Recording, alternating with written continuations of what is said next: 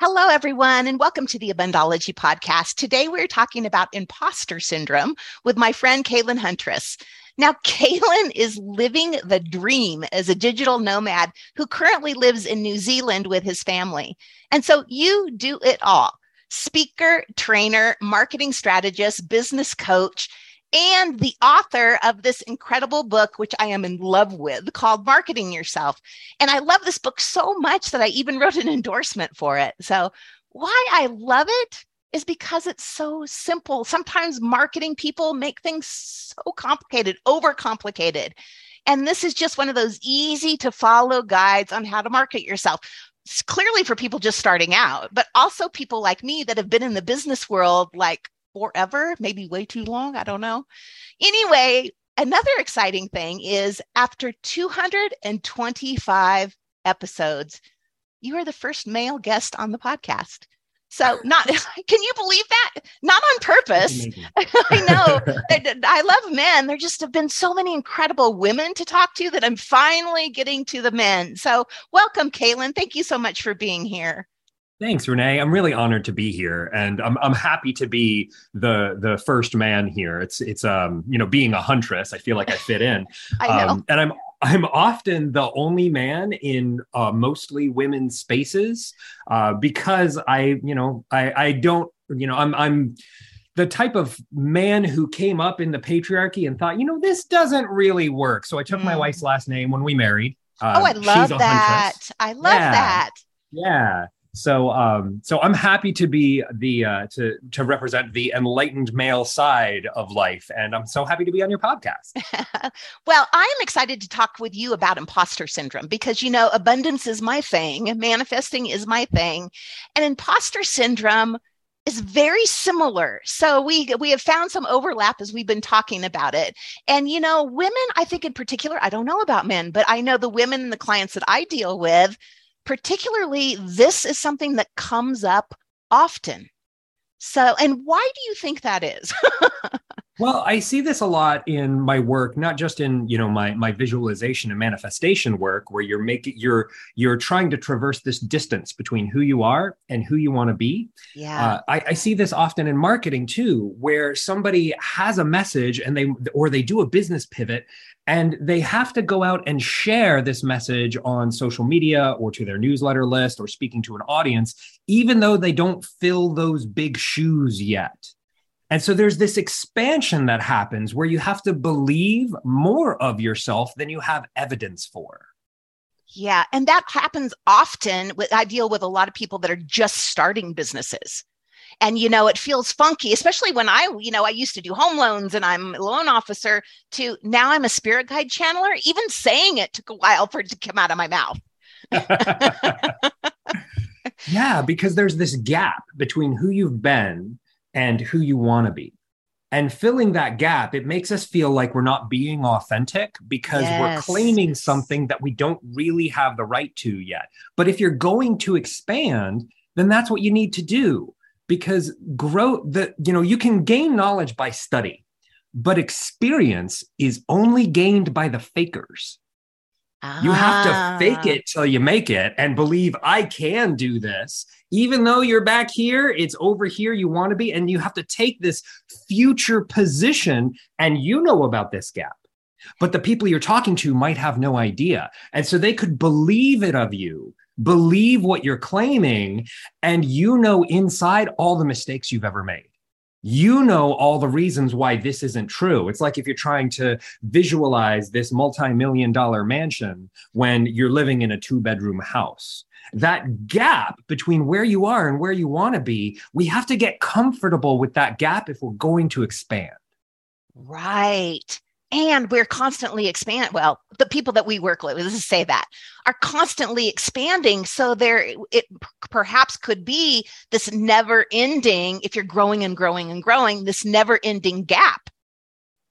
Yeah. And if you want to keep growing, you have to get comfortable with that gap and know that it doesn't ever really go away, because by the time that gap is done, then there's nothing left to achieve. You don't have any desires because you have everything. And so then what do? You just sit around? No, there's always more directions to grow. And so there's always more things for us to fake about ourselves. Yeah, that started with me when I started doing the podcast. I've never done podcasts before. I'm just happy that I could get my technology to work.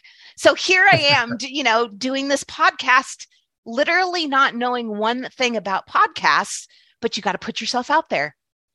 That's just how it works. Yeah. I love the fake it till you make it. Mm-hmm. Yeah. Yeah. Yeah. So what is some advice that you can give people that are maybe struggling with this, or feeling like imposters in their business? Well, when you're feeling imposter syndrome in your business, a lot of times it's because of this nagging voice we have in our head that's made up of everyone we've known who could dispute what we claim. Oh. When I first started living as a digital nomad, I left the States 10 or 12 years ago. And I took my family and went to Costa Rica and started running a web design business on top of a mountain in the jungle. And I had only designed 3 websites at that time. And so I made my 4th one, which was a portfolio website that said, here's what I've done. And then I started marketing myself as a website designer.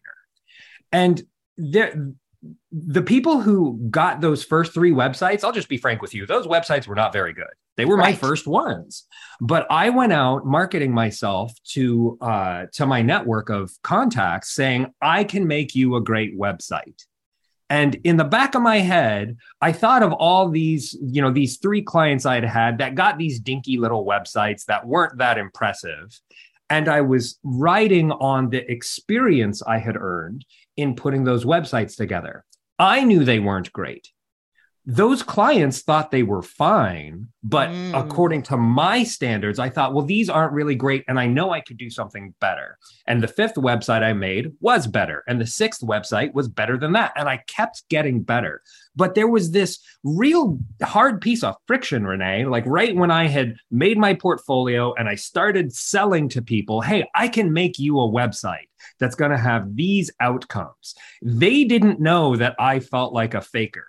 And so the trick was, I didn't tell them that I was faking. I had to believe it so much myself that they believed it too. And I see this a lot with manifestation work. We've got these little voices in the back of our head that says, this isn't really going to work. And you have to find your own ways around those little voices in your head. It might be silencing them. It might be ignoring them. It might be asking them, what do you need? Little voice in my head, to feel like this is really safe, and so that you can agree with me. What do you need to hear so that you can get on board and go into this new expansion with me? Yeah. And to surround yourself with other people that believe in you, that are not the naysayers that, what do you think you're doing? I remember when I first started, doing spirit guide readings and called my mom and like, Mom, I don't really know if this is my thing or not. And she says, you are great at everything you do, honey. Just get out there and practice and do it until you feel like, you own it. So, yeah. And I think there's this belief that other people know more than we do, or have more experience, or have the secret knowledge that we don't have, and that makes them these experts, when it's experience. It's getting out there doing it. It's taking the step to get out there and do it. That's right. Yeah. And something I see a lot in the marketing world is you don't have to actually be an expert to get results. You just have to make it look like you get results. There's all sorts of, since I'm a business coach, I spend a lot of time in coaching communities, and there's all sorts of coaches who coach other coaches. Yeah. Because they can't actually find other entrepreneurs to coach. And so it becomes this cyclical, self-feeding cycle where the coaches are coaching other coaches, and marketers are going online and saying, hey, buy my online course on how to make online courses, and you can kick back and it's hula girls and margaritas for the rest of your life. And some of those marketing bros are really successful. And it's not because they're great. It's because they can stand up and fake it well. And counterintuitively, this is like one of the keys I found in my own manifestation work, that I don't actually need to prove it with the results. I need to emotionally feel that I've done it. And whether I actually have or not, that emotional feeling, that's what brings results. And that emotion is the key to manifesting. It's very difficult to manifest money by imagining a number in a bank account. But if you can think about how you're going to spend that, I'm going to travel with my family to New Zealand. I'm going to, take a trip to Paris. That emotion is what attracts the stuff and brings it to you. Absolutely. Yeah. And so I when I think about imposter syndrome, I think about emotions as the way around the imposter syndrome. Let's just sequester the imposter syndrome for a moment, and let's feel the emotions that we would get when we succeeded at this instead. It reminds me of how Elizabeth Gilbert, in her book Big Magic, she talks about how she's in a car with her genius and her fear. And she's in the front seat and she's driving, and she's got all these great ideas with her muse, her genius. She kind of like anthropomorphizes it. So it's this external part of her that she can converse with. And her fear's in the back seat. And she talks about how she opens a dialogue with her fear. And she says, you're always going to have a say. I will always listen to you, but under no circumstances will I allow you to drive. That's good. Yeah. And I think of imposter syndrome the same way. Like, yeah, I'll listen to you. You get to have your say, and I will hear what you say, but you don't get to put your hands on the wheel. Yeah. And I love what you said about focusing on the end result and how that end result feels, because once again, one of the great ways to get something to attract you to you right away is when picturing and using all of your senses of it arriving. What's it going to feel like? It's here. Oh, I feel this way. Yeah. And this is something that I have to do a lot in marketing, is I have to make the end result first and then tell people about it before I've actually gotten anybody into the program. I launched a program this morning, sent it out to my email newsletter list, and everything is done. The framework of the program, when we're meeting, how much it costs, the sales page, the delivery, that's all done before I told anybody about it. And in marketing, you have to create that end-to-end experience before you even start an invitation. And the first few people that I've talked to about this, because I had some pre-launch people that I had conversations with to kind of like market test it and make sure there is some interest in this. And the first few times I was having these conversations, Renee, I felt my imposter syndrome come up. Nobody's going to buy this. They're not going to want this, but it turns out that it is really valuable. And it's only because I faked it in that conversation. And I said, okay, I'm going to pretend this is valuable, and I'm going to pretend that they like it, that I started making sales. And after I got those first few sales, I put together the outreach campaign and sent it out to my list, so that now that imposter syndrome, I listened to it and I heard it, and then I put it aside. And I said, I'm going to go for the end result. And I'm going to pretend this whole program from start to finish is all done. And then I'm going to offer it to people as if it's already a success. So whether it's marketing or whether it's manifestation, it uses those same principles. Yeah, the acting as if. Did a similar thing. I'm teaching some online classes now, and same thing with you. Get them all ready before I launch it out there. And there's always in that back of your head, God, is anybody going to sign up? Is anybody going to sign up? And it's like, wait a second, I'm acting as if X number of people sign up. And sure enough, X number of people signed up. So, great. Yeah. I love how marketing and everything in life, let's be real, uses all the same energetic principles. Yeah. You have to believe that it's going to succeed, or nobody else will. It starts with you. Yeah. Words of wisdom right there. You have to believe it's going to succeed before anybody else will. So good. Yeah. And I wonder if this is because of the bandwagon effect. What's that? The bandwagon effect is this scientific phenomenon where people feel more comfortable in mimicking the dominant energy in the room. So if you're in a room and there's 20 people and 5 of them all say, yeah, I love black coffee.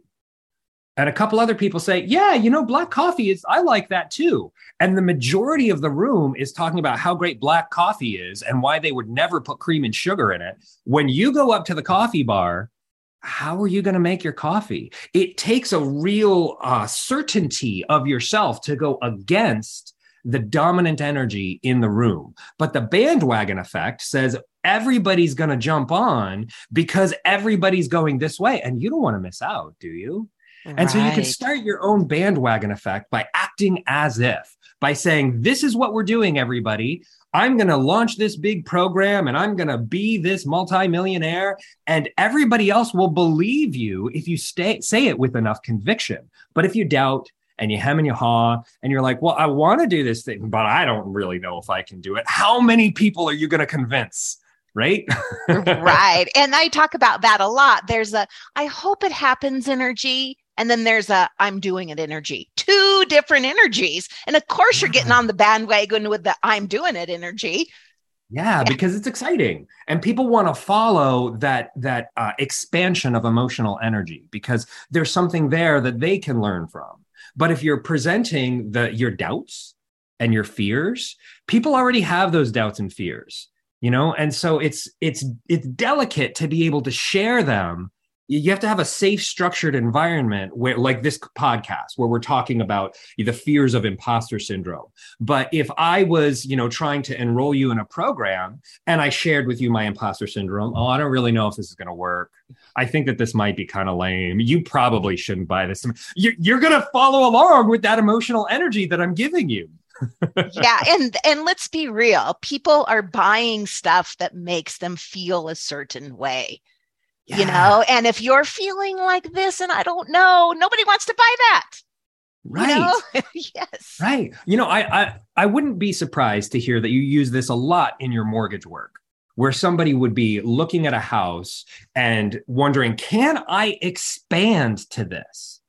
Can I get big enough to do this? And so could you talk a little bit about your role in helping people expand in that situation? Well, I think of loan officers and realtors really as therapists, as helping you believe you can have the dream, showing you how you can get the dream. That's so good. Yeah. And I'm right there with you. And the other side of that too, if we're talking about marketing, often, in the mortgage world, people shop you. I can get this rate at Bank of America. I can get this. And, you have to be so confident in yourself. That is a super great rate. If they don't give you the service that you need, or they don't give you what they promised, please come back to me because I know that I can do an excellent job. So letting it go too, not being so attached. I got to make the sale. I got to make the sale. Yeah.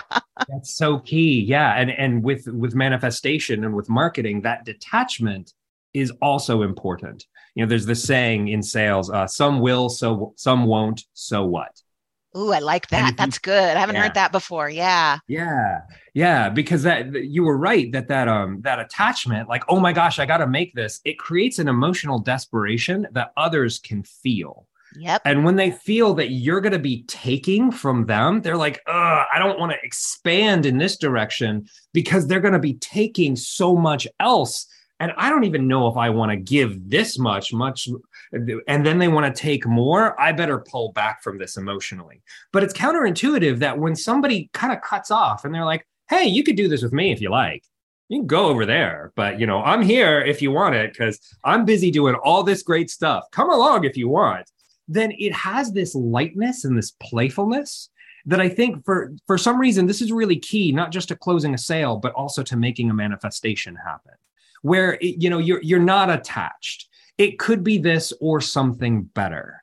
And when you open yourself up to that, it prevents you from closing down the options to, it's going to be like this. I'm going to close this deal with this person, and that's how I'm going to make my rent, and that's how I'm going to pay these bills. When there's a lotto ticket sitting right over there, just waiting for you to be open enough to find it. Yeah, the being open part. I love that. Another thing that I practice with my clients before, because I work with a lot of entrepreneurs that are at the very beginning, similar to you. I know you have all stages of people you work with in your business, but before you hit that launch button, that website live button, to take some time to get your energy aligned, to not Yes. launch in the imposter syndrome, but Right. to launch in the I got this bitch, this is mine. I'm owning this and I am doing that. Two different energies that you're sending out into the universe. Mhm. Yeah, that expansion to the next stage, we hit friction every time we go there. I work with 4 different levels of clients. The first level of a platform is a soapbox. And anybody who has something to say can get up on their soapbox and get a few people around to listen. But it's not until they make it a showroom that it's a commercial enterprise. And at the showroom, the second level of a platform, that's where your communication is focused on what people can buy from you and how they do business. And so showrooms are great because you can support a business, you can support a lifestyle with a showroom. But the problem with a showroom is it has a ceiling. And so the third level of a platform is the stage. And that's where you've exhausted your current audience and you need to go and find other audiences to present to. And it's your systems that do the selling for you. The fourth level of a platform is the stadium. And that's where your moves move the market. And I work with people who transition between these different stages. And every time you feel comfortable at one stage and you look up and you're like, boy, I'd really like to be at that level of platform. You hit imposter syndrome again because you've gotten so competent at the level where you are. It takes a total reframe of everything you do to get to that next level. And so this imposter syndrome, it doesn't really go away. You kind of have to befriend it and acknowledge it when it comes by and say, hey, I remember you. I worked with you when I got to where I am now. And we found this way to work together where you gave me the anxiety I needed to make sure I was paying attention to things that were important. And now I'm up here and things are going great, but I want to get up there. So let's do it together. How can I befriend my imposter syndrome to expand to that next level that I want to reach? Oh, that's good. And even reframing, like we do when we're attracting things, reframing instead of imposter syndrome being bad and scary and nasty. Hey, imposter syndrome is proof I'm growing. That's right. Reframing. Oh man, I'm growing here. If I Yeah. wasn't feeling uncomfortable, I'd be in the same place. Yeah, that gap of growth, you learn to recognize it after time. And I love what Ira Glass says. He has this wonderful short little talk where he talks about why taste makes you disappointed in your own work. And he says that what gets you into the game is your taste, and you can tell what's good and what's bad. And so you start making your own work, and your work disappoints you because your skills aren't that great yet, but your taste is still killer. And so that what you create is not up to the standards of what you like in the world. And he says that you need to get comfortable with this discomfort because everyone goes through this. It's not something you can avoid. If you're expanding into something new, you're doing something you've never done before. And so you need to get comfortable with that discomfort because that's the rite of passage that actually helps you expand into a bigger self. And changing that idea of failure that we have in our society about, failure is bad. When I started doing my online classes, I've done one. Everybody, oh, it's so great, Renee, it was lovely. I want, my taste is like, you know what? I'm going to do better than this. So the next time I'm going to get better. The next one I'll get better. And Yeah. it's just that putting yourself out there and realizing there's no failure. It's all Yeah. learning. It's all learning.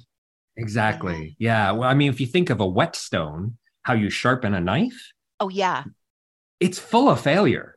That knife is going through an extremely difficult process, having a stone grind against it, taking pieces of the metal right off of it.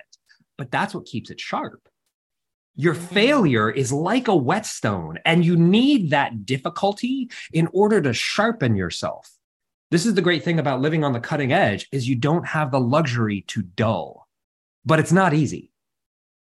Yeah. And I think people have the belief that it's everybody else, it's easy. And for me, it's hard. When the reality is, if you're growing, you're uncomfortable.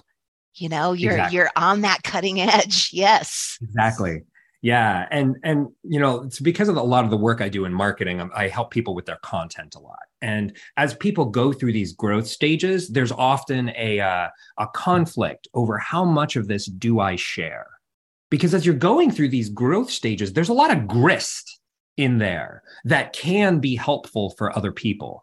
And I've fallen on every side of this spectrum, from being totally open and honest about my challenges as I go through them to being completely quiet about it and suffering in silence. And I've gone back and forth on this spectrum periodically throughout my career.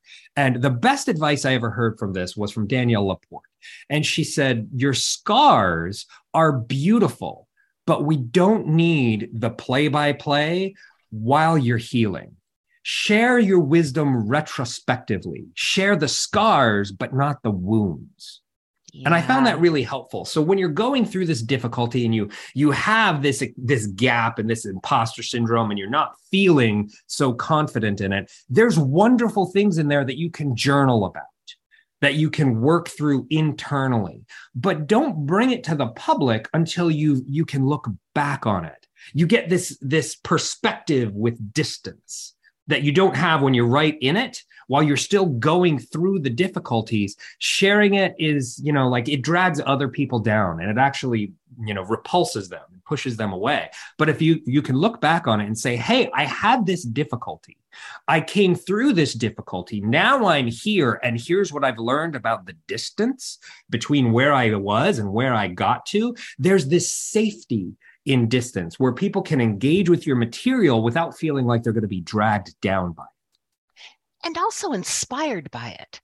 Because, That's right. If that person can do this and they felt the way that I'm feeling, I can do it too. Yeah. And we see that with actually people on social media that are inspiring and uplifting, sharing, like you're saying, afterwards, I felt this and I did the stuff to get through it. And I learned this about myself. Man, we can't get enough of that. Our society wants that. We sure do, because especially if we're stuck in those same problems, then it gives us an example that we can follow. But what we don't want to see is somebody else who's stuck in the same problems as we are right now, and they don't know the way out, because that therapy, it turns the viewer of the content into the therapist. And if you're stuck in that mire, you don't want to help anybody else out. Put your own oxygen mask on before you help someone else. And so I think that's really key, is having a distance from your time in the troubles. And that doesn't mean you can't talk to a coach or a girlfriend or a therapist about feeling this and get reassurance. Because once again, everybody feels that. Like you said, it's getting comfortable with being uncomfortable. Yeah. Yes. Yeah. I asked a teacher of mine, Matt Church. He's the founder of Thought Leaders Business School, and he has this very public persona. He's a well-known public speaker in Australia, and he talked once about the difference between Matt, his public persona, and Matthew, this person he was with his family, and how these are two distinct personas. And I also have, my public face and my private face, and I curate them very differently. And I asked him once, I said, how do you calibrate what to show and what to withhold? How do you know which story to publish and which one to work on internally, what to bring to your audience and what to bring to your therapist? And he looked off in the distance for a while and he said, I ask myself if it's in service.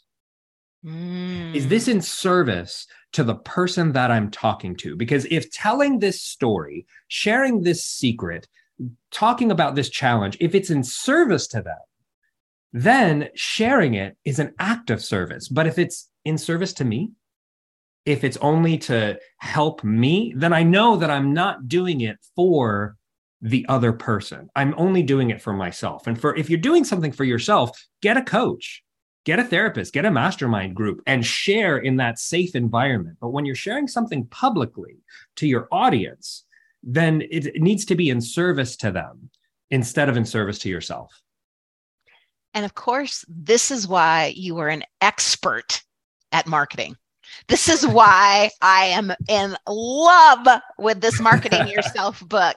And Caelan is generously offering Aboundology podcast listeners the first chapter of the book for free. So I will put the link in the show notes for that. And then also a link to Caelan's websites, CaelanHuntress.com and then StellarPlatforms.com. Put a link to both of those in the show notes. I just want to thank you. Like, what a fabulous conversation. Way to represent men the very first time that I have them on the podcast. Man, I love it. I love it. That's great. Well, thank you so much, Renee. This has been such an honor. It's been wonderful to have this conversation with you about, about manifestation and imposter syndrome and all the I deal with these things internally so much, but it's not often that I have a safe container where I can have a conversation like this. So thank you so much for holding the space for this. It's been really great to talk with you. It's been an honor to have you on. Thank you so much, Caelan. Have fun out there.